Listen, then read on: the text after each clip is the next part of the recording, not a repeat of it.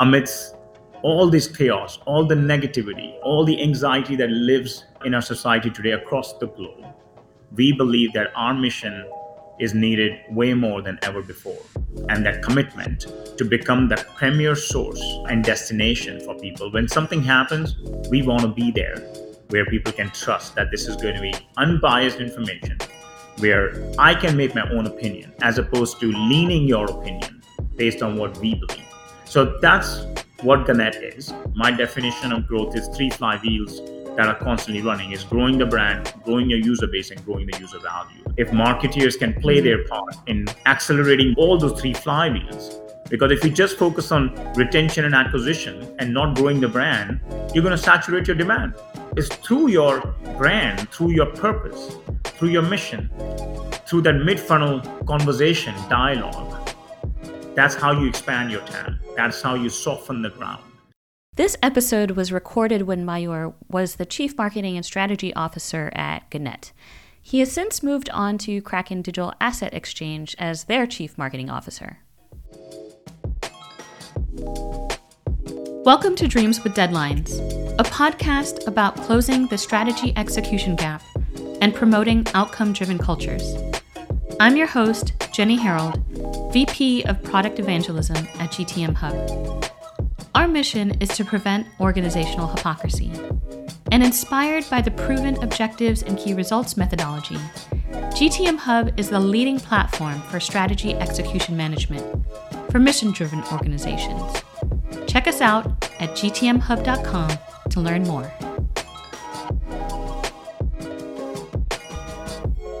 The Netflix of nonfiction. That's the brilliant tagline my guest on this episode of Dreams with Deadlines came up with while guiding Gannett, a giant legacy media company, through a complex and exciting series of transformations. Shifting to a subscriber-driven model, Gannett has broadened its platform with the help of Mayur, a seasoned chief marketing officer with a deep base of knowledge around what it takes to implement North Star OKRs and the teams to execute on them. A few of the things we talked about: Mayur's personal evolution from engineer to marketer and growth strategist, what it looks like to marshal a major shift in alignment within a traditional news organization, how Mayur was tasked with expanding Gannett's platform and reach through a customer-obsessed focus on experience, engagement, and retention, the various teams or pods that worked cross-functionally to execute on a broad range of OKRs while never losing sight of the organization's foundational North Stars. And finally, the critical role that marketing has to play in aligning teams that are laser-focused on building a brand that is not only beloved, but positioned for increased market share and growth. Let's jump in. All right, so I am really excited today because this is a switch up in terms of who I'm talking to. Today we have Mayur Gupta. He is the CMO. Actually, I guess you're the Chief of Marketing and Strategy over at Gannett. Is that right? On paper, yes. On paper, yes. Thanks for being on the show. Actually, we'll start with that. Can you give us a brief tour? I mean, you came from tech. And then when I saw that you transitioned from the Spotify and Freshly and all of that to Gannett, this 100-year legacy organization in media, where everyone's like, what's going to happen with that? Can you tell us a bit about your journey and why did you make this decision? What was the ideas behind that? Yes, absolutely. Well, first of all, Jenny, thanks for having me over. And I'm sure there'll be a lot more greater and more incredible marketers who are going to be here because marketing is dramatically shifting at that intersection of marketing, product, engineering, science. I'm glad to be here and thank you for the opportunity. But to answer your question, I guess in 2 ways. One, a quick synopsis of my coincidental or accidental journey, which I feel very grateful for and very grateful to be here at Gannett. But I've been here now almost 2 years, and we'll talk about the transformation we are going through. I actually sat on the board of Gannett, and that is how I had the exposure to what was happening and the tremendous opportunity we felt we have within the organization and are in context to our purpose and mission to build local communities where people and businesses thrive. And there has not been a more opportune time to stand up for authentic, unbiased journalism and content at large to influence and shape culture and society. So, very excited about that, but promise to come back. Like you said, I've been at rather tech-led growth companies. Freshly was a CMO there, VP of growth at Spotify. Learned a lot. Spent 3 years. Did spend a few years at CPG and Kimberly-Clark, but even there, very fortunate to have been sitting in the marketing.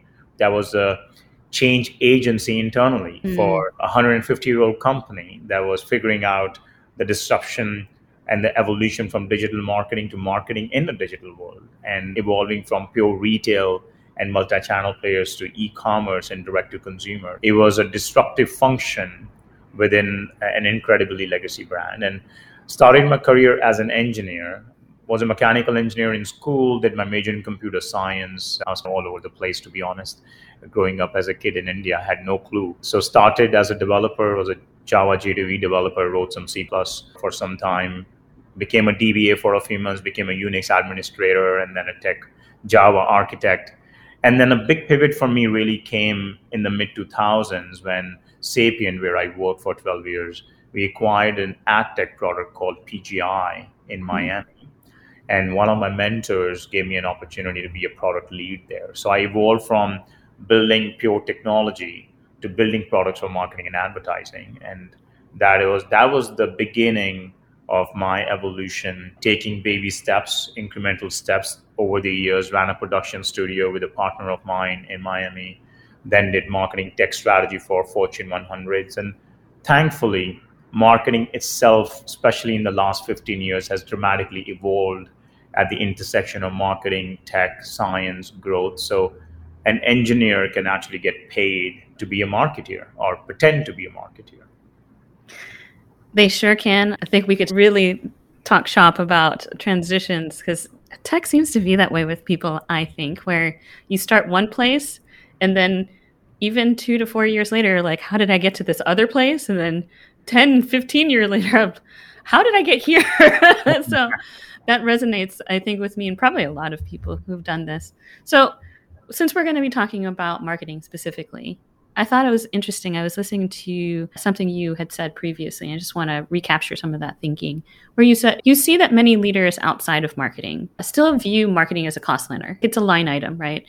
Where the team is building campaigns, they are creating a lot of collateral, and not necessarily this center or agent of growth, which is what we just discussed a bit in your history.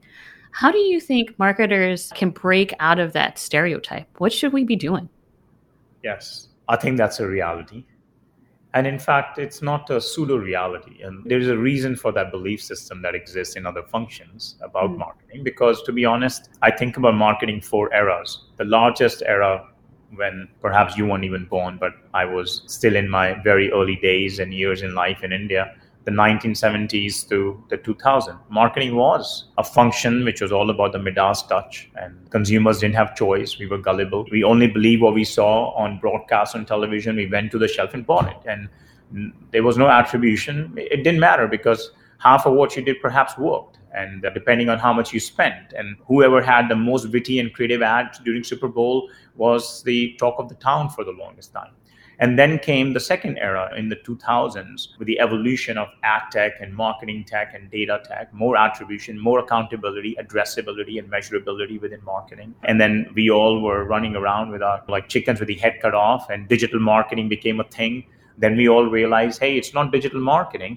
The world has changed. It is marketing and running a business in a digital world for a consumer that is now living a natively digital life. And then came 2007 and 2008 when Facebook and iOS and a lot of VC funding that pushed marketing to the other extreme, from being a black box in the 1970s to in the following 30 years to a completely measurable, rather soulless growth machine, all about performance, FOMO, click-throughs, CACs, and we lost the soul. And then came the fourth era, during COVID, where we all got punched in our faces, where COVID made us realize that marketing always had to be about the soul, about the purpose, but also about growth, also about tangible impact to the business. And it made us realize that today's consumer doesn't just care about the value of what they get, the what. They care just as much about the why, your purpose, and why you exist and why you deliver what you deliver. They want to see purpose driving profitability. They want to see science inspiring storytelling. They want to see brand and performance coming together. But all of that is all new. There is no other function in an organization that has disrupted so much in the last 15 years. Hence, it is very obvious that many of those leaders don't still understand the scope of marketing and what success looks like for marketing. That's why I feel that, to answer your question very simply, the onus of that, the responsibility to define more clearly the definition of success for marketing and the different elements, and bringing more transparency, accountability through OKRs, hence this podcast and more, lies with the marketeers, with marketing, because it's been a black box as much externally as internally, and that has to change. Goodness, I couldn't agree more. In particular, because I have made that similar transition from product into marketing now. We had mentioned you had spent time in the tech scene. You had previously worked in kind of legacy organizations like Kimberly-Clark, and now you're at Gannett. What have you learned on top of OKRs about applying what is happening on the technology front into an organization like Gannett? Like you had mentioned, driving strategy forward through a methodology like OKRs is one way. And then you cited some other things like just measurability and accountability. And we are able to do that with our tech stacks, the marketing tech stacks. But if you could provide some like lift the veil for a lot of us where you're like, this is the stuff, Jenny, that we're pushing into Gannett from what I've gathered, and it's working or not. Yeah. It's a great question. Before I talk specifically about our evolution at Gannett, one of my takeaways, Jenny, has been, having worked in multiple verticals and different scales and sizes, is that the underlying challenges for most of the businesses, regardless of the vertical or scale, comes down to the same fundamentals, which is the only moat any business has is its ability to move faster than the competition. Everything else is a commodity. So you need to build the velocity of decision making, whether you are a startup in 0 to 1 stage, Series A, and etc., or you are a multi-billion-dollar legacy business. You have to move faster than everybody else around you to catch up with the consumer and the shift in consumer behavior, which is rapidly changing. I mean, look, they are fickle. They are fickle. Look at, when did iPhone come? When was Facebook started? It's been not even a decade and a half. That's and right. Look where we sit today. Now we're talking about metaverses. In how long? And these things will become table stakes, not in the next 5 years, 6 months chunks. That's the pace of evolution. And the only way you respond, whether you're a startup, 50 people, or you're a 5,000 or 15,000 people company, that has to be the mindset, which means underneath, to enable that, you have to create a culture where people feel safe amidst chaos, where they enjoy thriving in chaos. But that can only happen when there's a culture of transparency, when there's a culture that incentivizes risk-taking, where there is respect, where there's a diversity of opinion, and you feel you are heard. It goes hand in hand. That speed generates chaos, but the only way we thrive in chaos is when you create a culture that is safe and not anxious. And the only way you as a leader, whether again a growth stage startup or a big organization, you as a leader, as an individual, can drive change and enjoy the process is through internal relationships. It's just as much impetus and focus we have with building relationships and trust with the external customer. How much focus do we have in building that relationship internally, especially within marketing, which again is one function that has the most questions against it. So what kind of relationship and trust marketing builds with finance, with product, with engineering, with sales, if you happen to have marketing and sales separated? But that ultimately is the epitome of what drives success. Now, applying that at Gannett, we are challenging ourselves to get better and optimize every single day on all those fronts. But in terms of our transition and evolution as an organization, we are very aware that we are evolving on two fronts. We are evolving our business from a legacy print business, which is where for hundreds of years, that's how we consume content, especially within journalism, even otherwise, to a natively digital business. And then the other axis is from an advertising-led business model, where media businesses have been obsessed with user value, with eyeballs and impressions. And we're not the only ones. Look at Disney, look at HBO Max, not just this category, but there are so many content organizations today that were more AKA B2B advertising business model for the most part. Shifting that advertising business model to now becoming subscriber-led and subscription-led, where you no longer are obsessed with eyeballs and impressions, but you are truly obsessed with customer value and retention. And your core value is no longer that impression, the core value is your content. So we are very excited about the proliferation of our content landscape, where it still centers around journalism, but no longer limited to it. So last year we launched sports, we launched gaming. We are investing more and more in AR and VR, especially as we know everything else that's happening with Meta and so on. So a lot happening, but there is no question, we know we've got a lot of runway to cover, and we need to generate tremendous more velocity of decision making. 2 notes on that. First, I remember I had a conversation with a leader, my mentor, where we were going to get acquired by Microsoft, and he looked at all of his senior staff and he was like, "Why do you think I'm here?" And I remember all of us looked at him and were like, "You're the GM. Why are you even asking us why you're here? You do things." What kind of question is that? We all came up with these ideas. You're like, you make sure that we get funded. You make sure that we're staying on top of our KPIs. You make sure that we're shipping on time. All this stuff. Yeah, that's everybody. But why do you think they picked me? And I remember he responded with, because the way that I lead is to make sure that everyone is calm and optimistic. And I remember thinking after we walked away from that conversation, to your point, the acceleration of change, the acceleration of consumer demand, the appetite, like this obsession with their behavior and trying to understand them so we can deliver that value, it's going to feel really manic inside. And I think to your point, like being able to ensure that we can stay calm amidst the chaos and be optimistic about our future because we're doing things that are delivering value, that people actually care. That should make us feel good. And it baselines us to be able to do exactly this stuff, the transitions that you're talking about.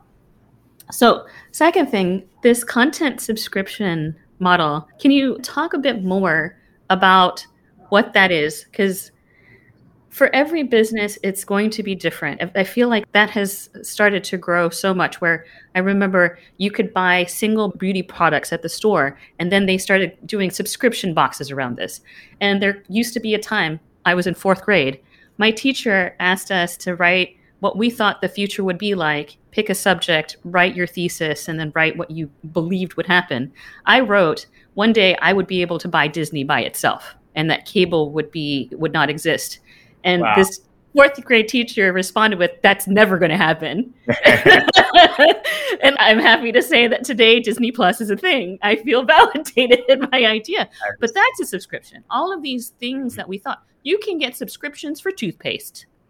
What does this mean for Gannett? What do you want them to subscribe to? You mentioned content and content types, but can you speak a bit into like your vision and what you are catalyzing your organization and Gannett all up around? What does that look like for people who used to know you as USA Today? Yes. Right? Yes. And USA Today is still there and humming, and tens of millions of people come every month to consume that content. So great question. But before I answer that, Jenny, I would love to know what is your next prediction, because I want to get ahead of that and put some bets. Because I don't know how many 4-year-olds would have predicted that Disney would transition to owning their own content and distributing it. And boy, is that a hockey stick. But I would love to pick your brain on what else you're seeing so I can put the bets. But first of all, everything that we're doing ultimately ladders up to this question we challenged ourselves to answer a couple of years back. Why do we exist? Exactly.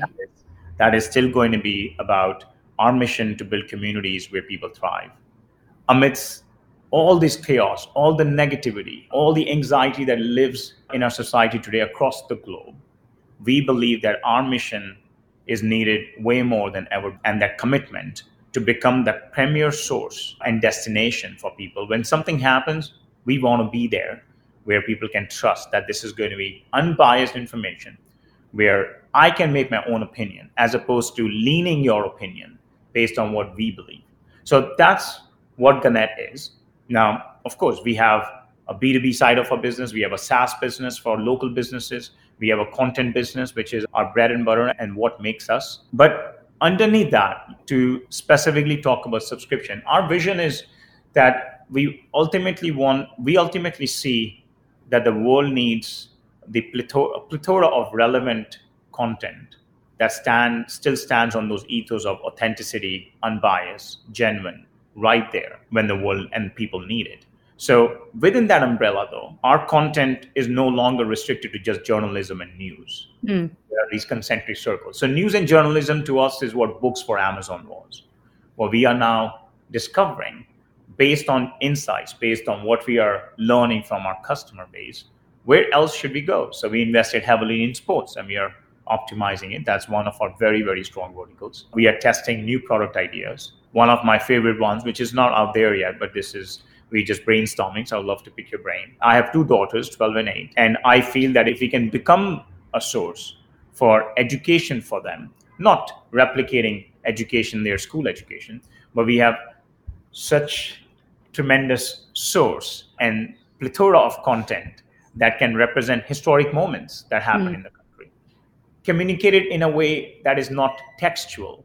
For example, when that most disappointing incident happened at Capitol Hill, our content organization and editorial teams went ahead and created an VR experience.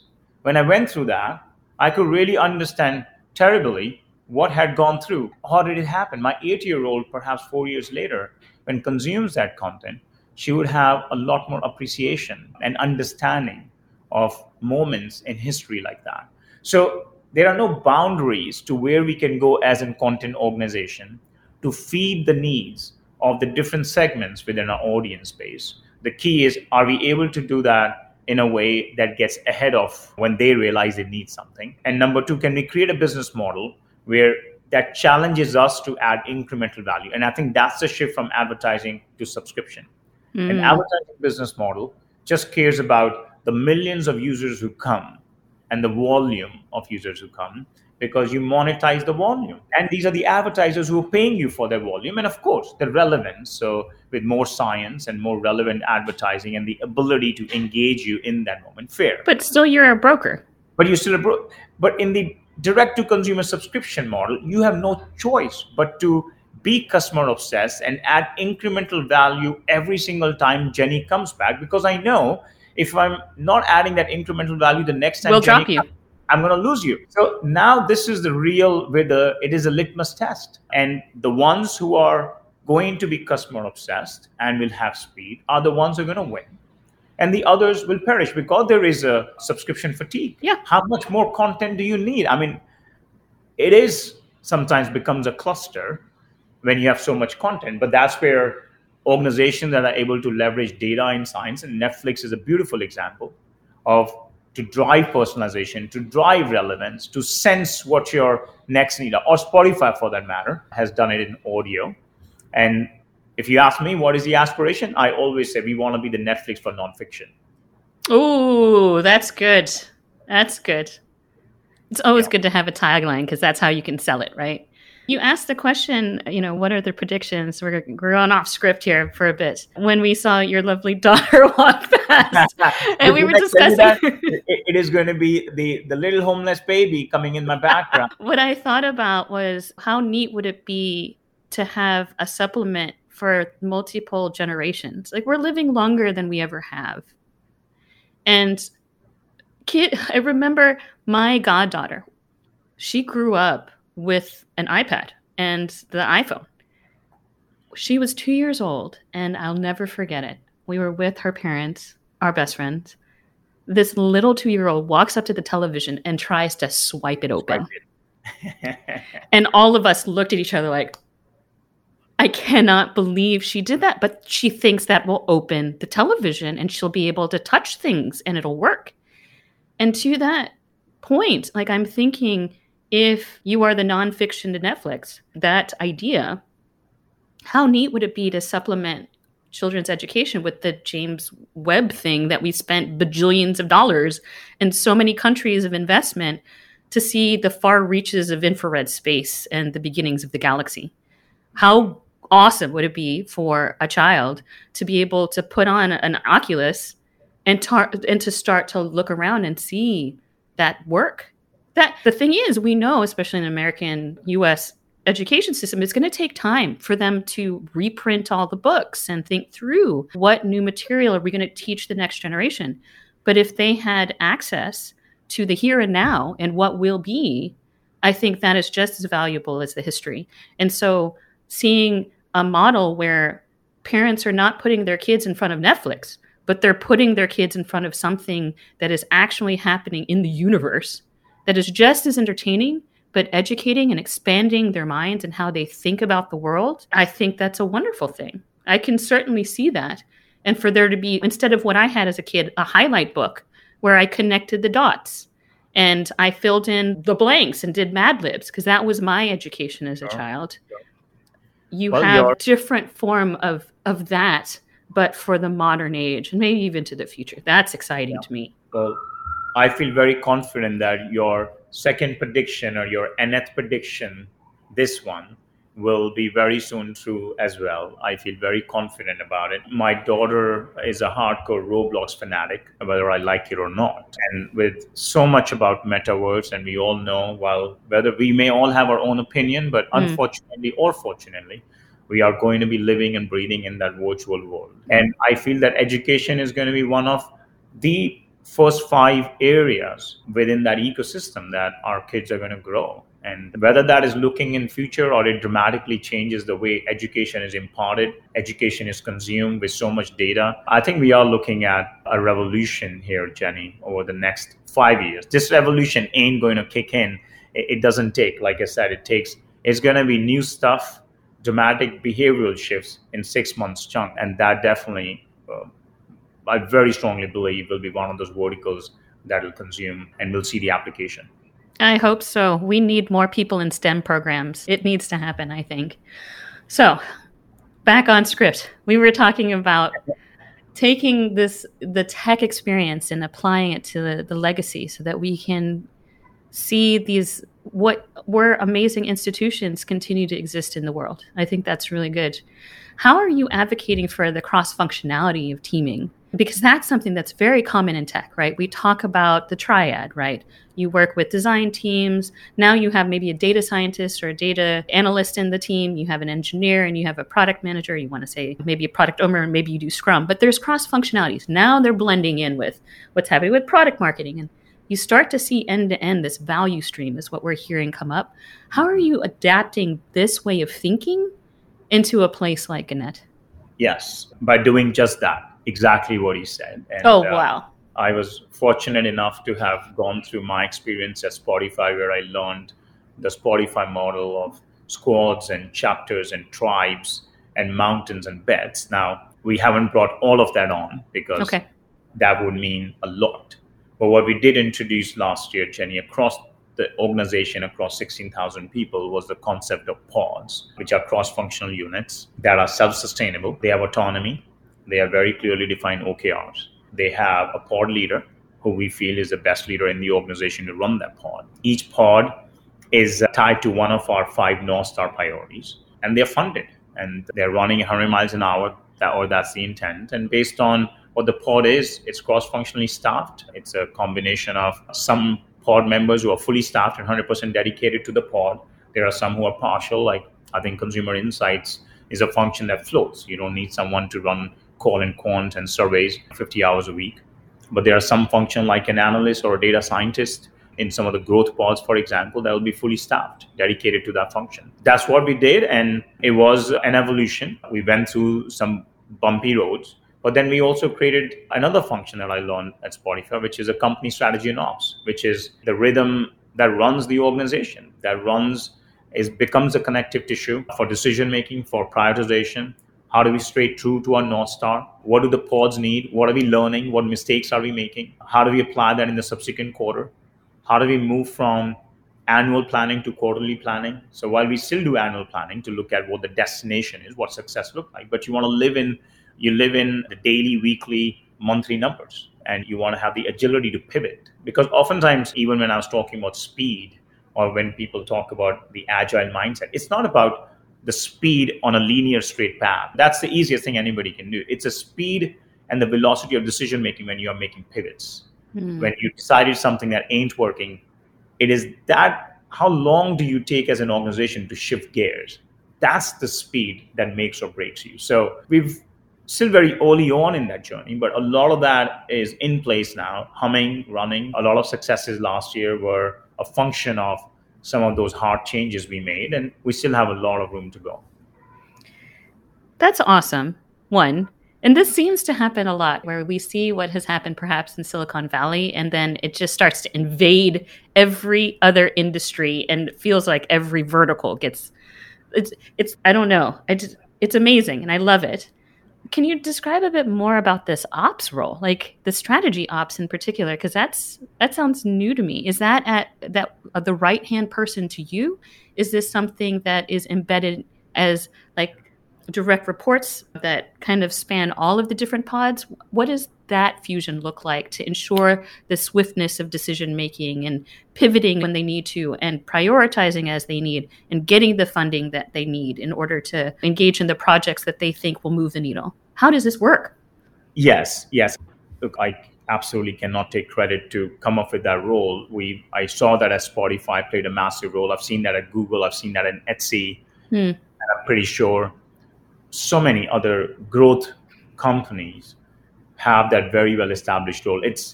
I call it the orchestration of the entire organization. And you need some of that because there's so much happening. Like I said, the only way you grow in double digits is when you create that healthy chaos. But then you need a function that can shape the chaos so that there's a thin line between making it unhealthy and healthy. So we are very early stage of that function. It's a very lean team. It reports into me, but not me as a CMO. It reports into me as the chief strategy officer, but working just as equally and deeply with every other executive leader in the organization. And last year's focus was to bootstrap this new operating model of cross-functional pods, cross-functional units, introduce OKRs, bubbling up the conversation, bubbling up cross-functional topics because you can't solve them in functional silos. So how do we bubble that up? And addressing what's not working in one pod? What are some of the things that we can apply horizontally across the board?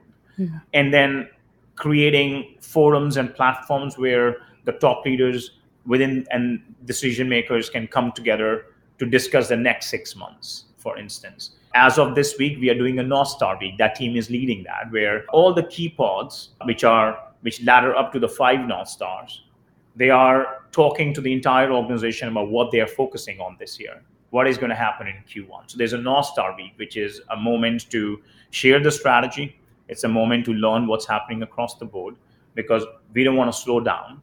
So this is different ways and different strategies. But this year, we're going to make slight shift where that team plays an even stronger role in now shaping the future. So last year was laying the foundation. How do we have to play? How do we imbibe this new operating model where you have a lot more autonomy than bureaucracy, which, as you can imagine, can happen in a big legacy business. This year, the shift will be, okay, how do we break some of the log jams? How does this team inspire a lot more speed and velocity, especially in decisions that are hard to make because there's no right answer? Right. That makes lots of sense. So would it be fair to say that they're almost like strategy and communication accelerants? Communication is a huge part, especially at an operating level within the organization. Strategy, yes, but strategy is a very loaded word. I mean, Fair enough. I don't even like it on my title, but there was a reason why we had to put it. So I took it. But I feel I'm personally anti anything strategy because I think that minimizes the impact of execution. It minimizes the value of operability. Getting it done. Just basically, we just need to get it done. Right. Yes. And there is strategy in everything, and everyone is strategic. But yes, I would say that a role they do play is bringing the market insight, is bringing the competitive lens to say, if we have to make a choice and we have 3 options and all 3 make sense, what data can we bring so that we can facilitate the decision making faster. That makes sense. If you were to replace that part of your title where it's not strategy, what would you choose instead? Two options. Either I would just say marketing, chief marketing, or head of marketing, whatever, because marketing ought to have to play that role, because you're the strongest on the table. You should be the strongest advocate of the customer, and you should be the strongest ears to the market. That's the role of a marketeer. So it's implicit. We had a reason why we had to make it explicit, at least for the show. And if it's not marketing, then I may call it growth, because I think that's the purpose of marketing, is to grow businesses. So it doesn't matter what you call it. You can call it head of marketing and call it head of growth. But there's no other way to assess the performance of marketing outside of growth. But that is not just the quant numerical growth. My definition of growth is 3 flywheels that are constantly running: is growing the brand, growing your user base, and growing the user value. If marketeers can play their part in accelerating all those 3 flywheels, because if you just focus on retention and acquisition and not growing the brand, you're going to saturate your demand, because it's through your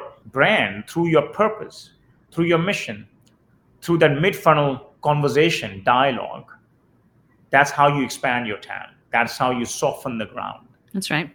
Basically, you're trying to attack all parts of the funnel. Makes sense. Yes. And you have a flywheel for each one. And that also makes sense. Cool.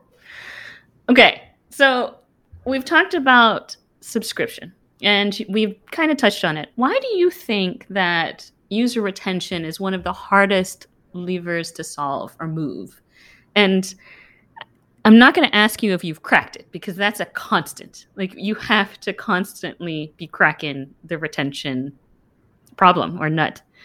But why do you think it's hard? And what are you trying that you're like, this is working, Jenny? It's working, and we're really excited. Yes. Without getting too cheesy, it's life. You can have the first date, you can have the first intro, you can have the first chat with anybody relatively easily.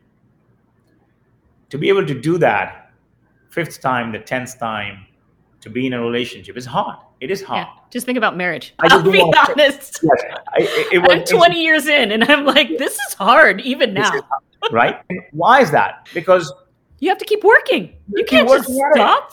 You can't just stop, and it doesn't take one thing. No. It just doesn't take one variable, right? Nope. It's multivariable. It's multivariate equation. And one more thing, it's so funny because it is so true. I'm just thinking aloud here. The variables keep changing. It's the fickleness. You're just like, but yesterday it was this, and today it's this, and there's no problem with it. It's fine. It's just you got to adapt. You got to inspect and adapt. And it is exactly that. Right. Okay, you can buy your way to the first interaction. You can buy your way to your first purchase. You can buy your way. Unfortunately, in our business world, that's the power of paid media. Yeah. Okay, I'm going to build FOMO. I'm going to give you so much discount. I have levers that I can bring you in one way or the other. Okay, but you can't buy love. You can't buy the relationship. All the more so now compared to 20 years back, where look, my physician was the same physician my grandfather went to, because that physician's son is now taken over that clinic. I mean, the way I grew up in India, because we didn't have a choice. We just went to the corner clinic. Anything happened, you went there. That's what you do. That's what you did. And they never renovated the place. They didn't care, because they knew it didn't matter. It didn't matter. It didn't matter. We didn't have a choice. But now consumers have infinite choice. Yes. They have access. They have discoverability, which means that there's no such thing as loyalty in a good way. Now, some verticals like airlines have hostages, because you just have your miles, so you're stuck. But you're not necessarily loyal to them. You have to be. So you're more of a hostage situation. But, oh, gosh. You're right, though. It is true, right? It's true. Like Marriott. My friend was like, I have Marriott points, Jenny, and I don't know what to do, and I'll probably just keep going there. Or your cable television. How many people truly love, if you're still wire cord and you haven't cut it off, you are stuck because, hey, somewhere there in fine print, there was something that said you cannot disconnect before 2 years. Otherwise, you have to pay the entire amount. Exactly. So the bottom line is loyalty and retention is hard, first and foremost, because the consumers just has infinite choice, access, and there's no barrier to move away. Yeah, transition costs are very low. You're absolutely right. Low. Yeah. Unless you as a brand have built moats, and those moats are emotional moat, value moat, data moat. So you're not going to lose LinkedIn. Of course, I'm a great fan of what the platform has done. But even if I want, I'm not going to just go away because I have all my network, my data, my history there. Netflix, you're not going to lose you can move, you can have the same content elsewhere, but you will not have that intelligence, your behavior that you accumulated, that the platforms accumulated for you, because they take that to add incremental value every single day when you open up the platform. That's right. And the reason why making that real is hard, because everything we just said about LinkedIn or Netflix or another experience, that execution doesn't happen in any single function in an organization in isolation. Product Oh can no! do it. If you do, you feel it, right? You feel it. the silos. You're like, You feel the wow. silos. You guys, you must not be talking to your retail leader, Because this is really you own the janky. online Yep. store, right? Yep. So that's the reality, and that's why it's hard. And the hardest part, Jenny, is not, if you and I are talking about it, you can imagine every single person in those rooms right now is talking about it. It's not, hey, we've solved mystery here. Sure. The challenge is the operating shared accountability. Going back to the last question on how do you build that culture where you're breaking down the traditional silos of product engineering, marketing, data, and really working together to be customer obsessed in your execution. We are customer obsessed in our desires and plans. How do organizations become customer obsessed in their execution every single day? Because that's what the consumer will see. That's what they will see, because your experiences are a reflection of how you're organized and how you operate. And then you'll have these wonderful moments where you get all of that going and you made a mistake because you're going super fast. And then on Twitter, someone is eviscerating you. They also have that as an option as well. The opinions that you can garner are not on a Consumer Reports, the G2, they could find them there, right? The App Store, you could look at the reviews, but now it's everywhere. Somebody could be talking about whatever you had done. It's heartbreaking almost. Sometimes I wish we could do, what was it recently? Instagram was like, we're just going to just do away with all of the thumbs down. That is not even a thing for us anymore. It's only thumbs up. Maybe that's YouTube, because just you can get it. You hear it. And that also is a reflection, as you mentioned, is of the brand and awareness and what people perceive and what people will say, because they will. They will inevitably do it. But see, that exact scenario, though, is what highlights the value of a brand that's loved. True. No matter what you do, no matter how great you are as a business, as a company, you're bound to make mistakes, because these are run by humans, right? And then you'll have a customer who will defend you. That's you when you start to scale that brand scales. No matter what anybody says, a lot of people are like, why should we invest in brand? Let's just do demand gen all day long because we know we'll get leads out of that. And I'm like, you won't have anyone defend you outside of your team. And that doesn't look good ever. Yes. Everyone looks at you like, really? You're going to defend yourself. Nice. Yes. Not good. Because scale growth you're right. Still is about that serendipity and that irrationality that can never go away. Everything outside of that can take you this far. But scale growth, that escape velocity, needs the intangibility for great brand, and you cannot ignore that. No, I'm with you. So we're going to go into that. Then how do these organizations reach, as you put it, found a quote, the magical state for any business when the Brown Foundation becomes the most critical framework to influence the product roadmap? You said that once. I don't know if you know that, but you did. And I was like, how do you get to this magical state? What do you do to get to the magical state? How do you connect Brand Foundation and product roadmap? Because in my mind, I was like, I tangentially get it, but I wanted to hear from the source. Cool. Yes. You know how you do that at a tactical level and at a more philosophical level. At a philosophical level, look, ultimately, your brand is a reflection of who you are and why you exist, and the product you build that will fulfill the promise. That's your brand, right? The brand is. Did you do what you said you were going to do?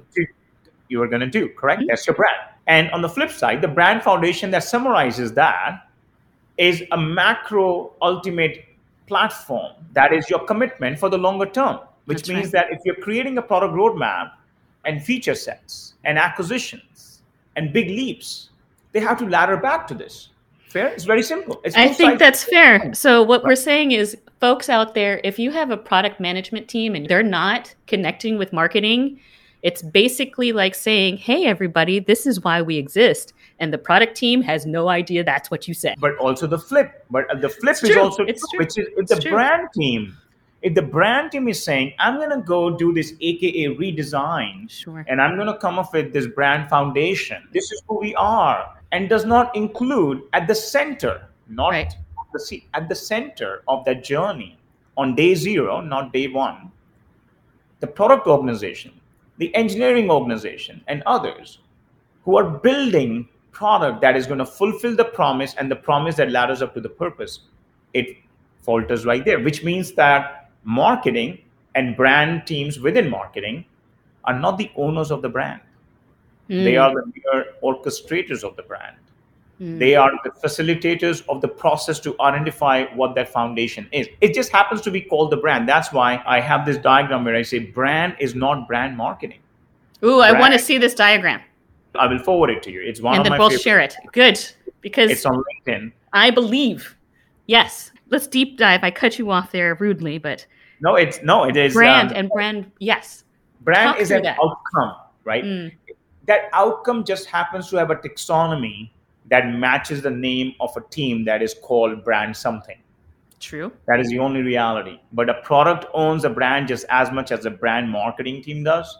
The call center rep owns the brand just as much as the brand marketing team does, or even more, because brand marketing perhaps ain't talking to the customer those many times and that frequently as a customer call center rep, right? Oh, yeah. And a beautiful example of this is, without naming the brand, is we all know what one single cab ride for a digitally native brand can do. Oh, yes. That's the power of every touch point and every individual outside of just one brand marketing team. And that is the power and the components that form that outcome called the brand. So, speaking of your advocacy for cross functionality, and you had mentioned we need to be thinking about who is orchestrating versus who is owning. How do you ensure, with it not getting too complicated, that your organization, and maybe even Gannett all what, but let's say your organization understands that distinction? Like you had mentioned, these pods that are aligned to what I would call a constellation of metrics rather than a North Star, because there's multiple, but that's fine. Sure. That is that semantics. So they have this understanding and they're supposed to somehow come together. How does that bubbling up look like, where they have that shared ownership? Because this is what can happen, right, in an organization. You get so tethered to your North Star and your Yes. OKRs that when someone says, we need your help because this needs to happen, and they'll use it instead of creating this network of commitments, they create it as a wall because it's a license that they now have to say, I ain't going to do that because that's not my priority. That's not going to help advance my team or what we've got to do. How do you balance it so that you get that understanding, like you said, where we are all orchestrators for the customer to have this amazing experience so they will come back? How do Yes. you get that right? Because that's Yeah. the challenge for every OKR, I think, Yes. leader or Yes. manager. Yeah, fantastic question. And I know we are running out of time, so I'm going to be short. I think 3 very critical aspects to solving that, Jenny. It's a great question because that is so true in ground reality. That is where the strategy and ops as a function, or whatever anybody may call a function, that ladders up these KPIs that ultimately ladder up. So there's a hierarchy, like you said, the constellation. Ultimately, when you open it up, there's a hierarchy. Let's take the example of retention. Your topmost goal could be, I want to take my MAU from X% to Y%. I want to take my 52-week retention from X% to Y%. But there are a lot of underneath buckets of leading KPIs that are owned by different pods that need to move the needle. So you've got to have a process to show how these things stack up. And it's almost like a hierarchy of OKRs. You basically have created a bunch of economists. This is a function of all of these other things. Yes. So what we've done, for example, a couple of tools. One, we are literally in the process of adopting, and don't ask me the name yet, we are finalizing literally as we speak this week. Sure. But I'll come back to you on that because this is thesis of what you talk about so often is OKR. So we are adopting an OKR tool that gives us that hierarchy. So if I'm an engineer writing and working on a pod, it shows me how does that ladder up all the way to the top North Star KPI for the company, external facing, but also all the stops in between. 2, we now have an operating scorecard where on a weekly basis, we are going to have a short list of KPIs, which are no longer the lagging indicators. It is no longer just the revenue and the subscriber volume or the page views, but these are the leading indicators that signify the progress we are making in business area. There's a progress we are making in the horizontals like product performance, brand performance, data performance. So I think the answer is, it's not simple. It is conversation. It is understanding your data. It is understanding leading and lagging KPIs and having a rhythm to expose what is most crucial and operating model. That makes sense. Model. You need the operating model. We have 1 minute. What is Meyer Gupta's dream with a deadline? Or not? No deadline, just a dream. Wow. Is it business or philosophical? Life or business? As that's the name of my podcast, Dreams with Deadlines. As you wish. No matter what I'm doing and which vertical, what type of work, etc., I just challenge myself to be able to enjoy the journey and just have tremendous gratitude for the failures and successes in life, at work, etc. So I practice Buddhism. I'm a Buddhist, and we call that the state of absolute happiness and not relative happiness. So my dream is figure out a way, which we call human revolution. So it ain't easy, but if I can get to a state of absolute happiness where these macro shifts in our lives every single day or micro shifts do not influence my state of life. Ooh. That's my ultimate dream, because then it will not matter if I miss a KPI. I'm just going to be fighting hard at beating it, but it will not impact my state of life. I love it. Thank you so much for being on the show, Meyer. This has been amazing. Thank you so much, Jenny, and I look forward to reconnecting in the future. Absolutely. That's it for this episode of Dreams with Deadlines. Thanks for listening. If you liked today's episode, please subscribe and share. Show notes can be found on gtmhub.com/radio. If you want to learn more about our product and services, head out to gtmhub.com. If you have questions that you'd like answered on the show, shoot us an email at radio@gtmhub.com. Tune in next time.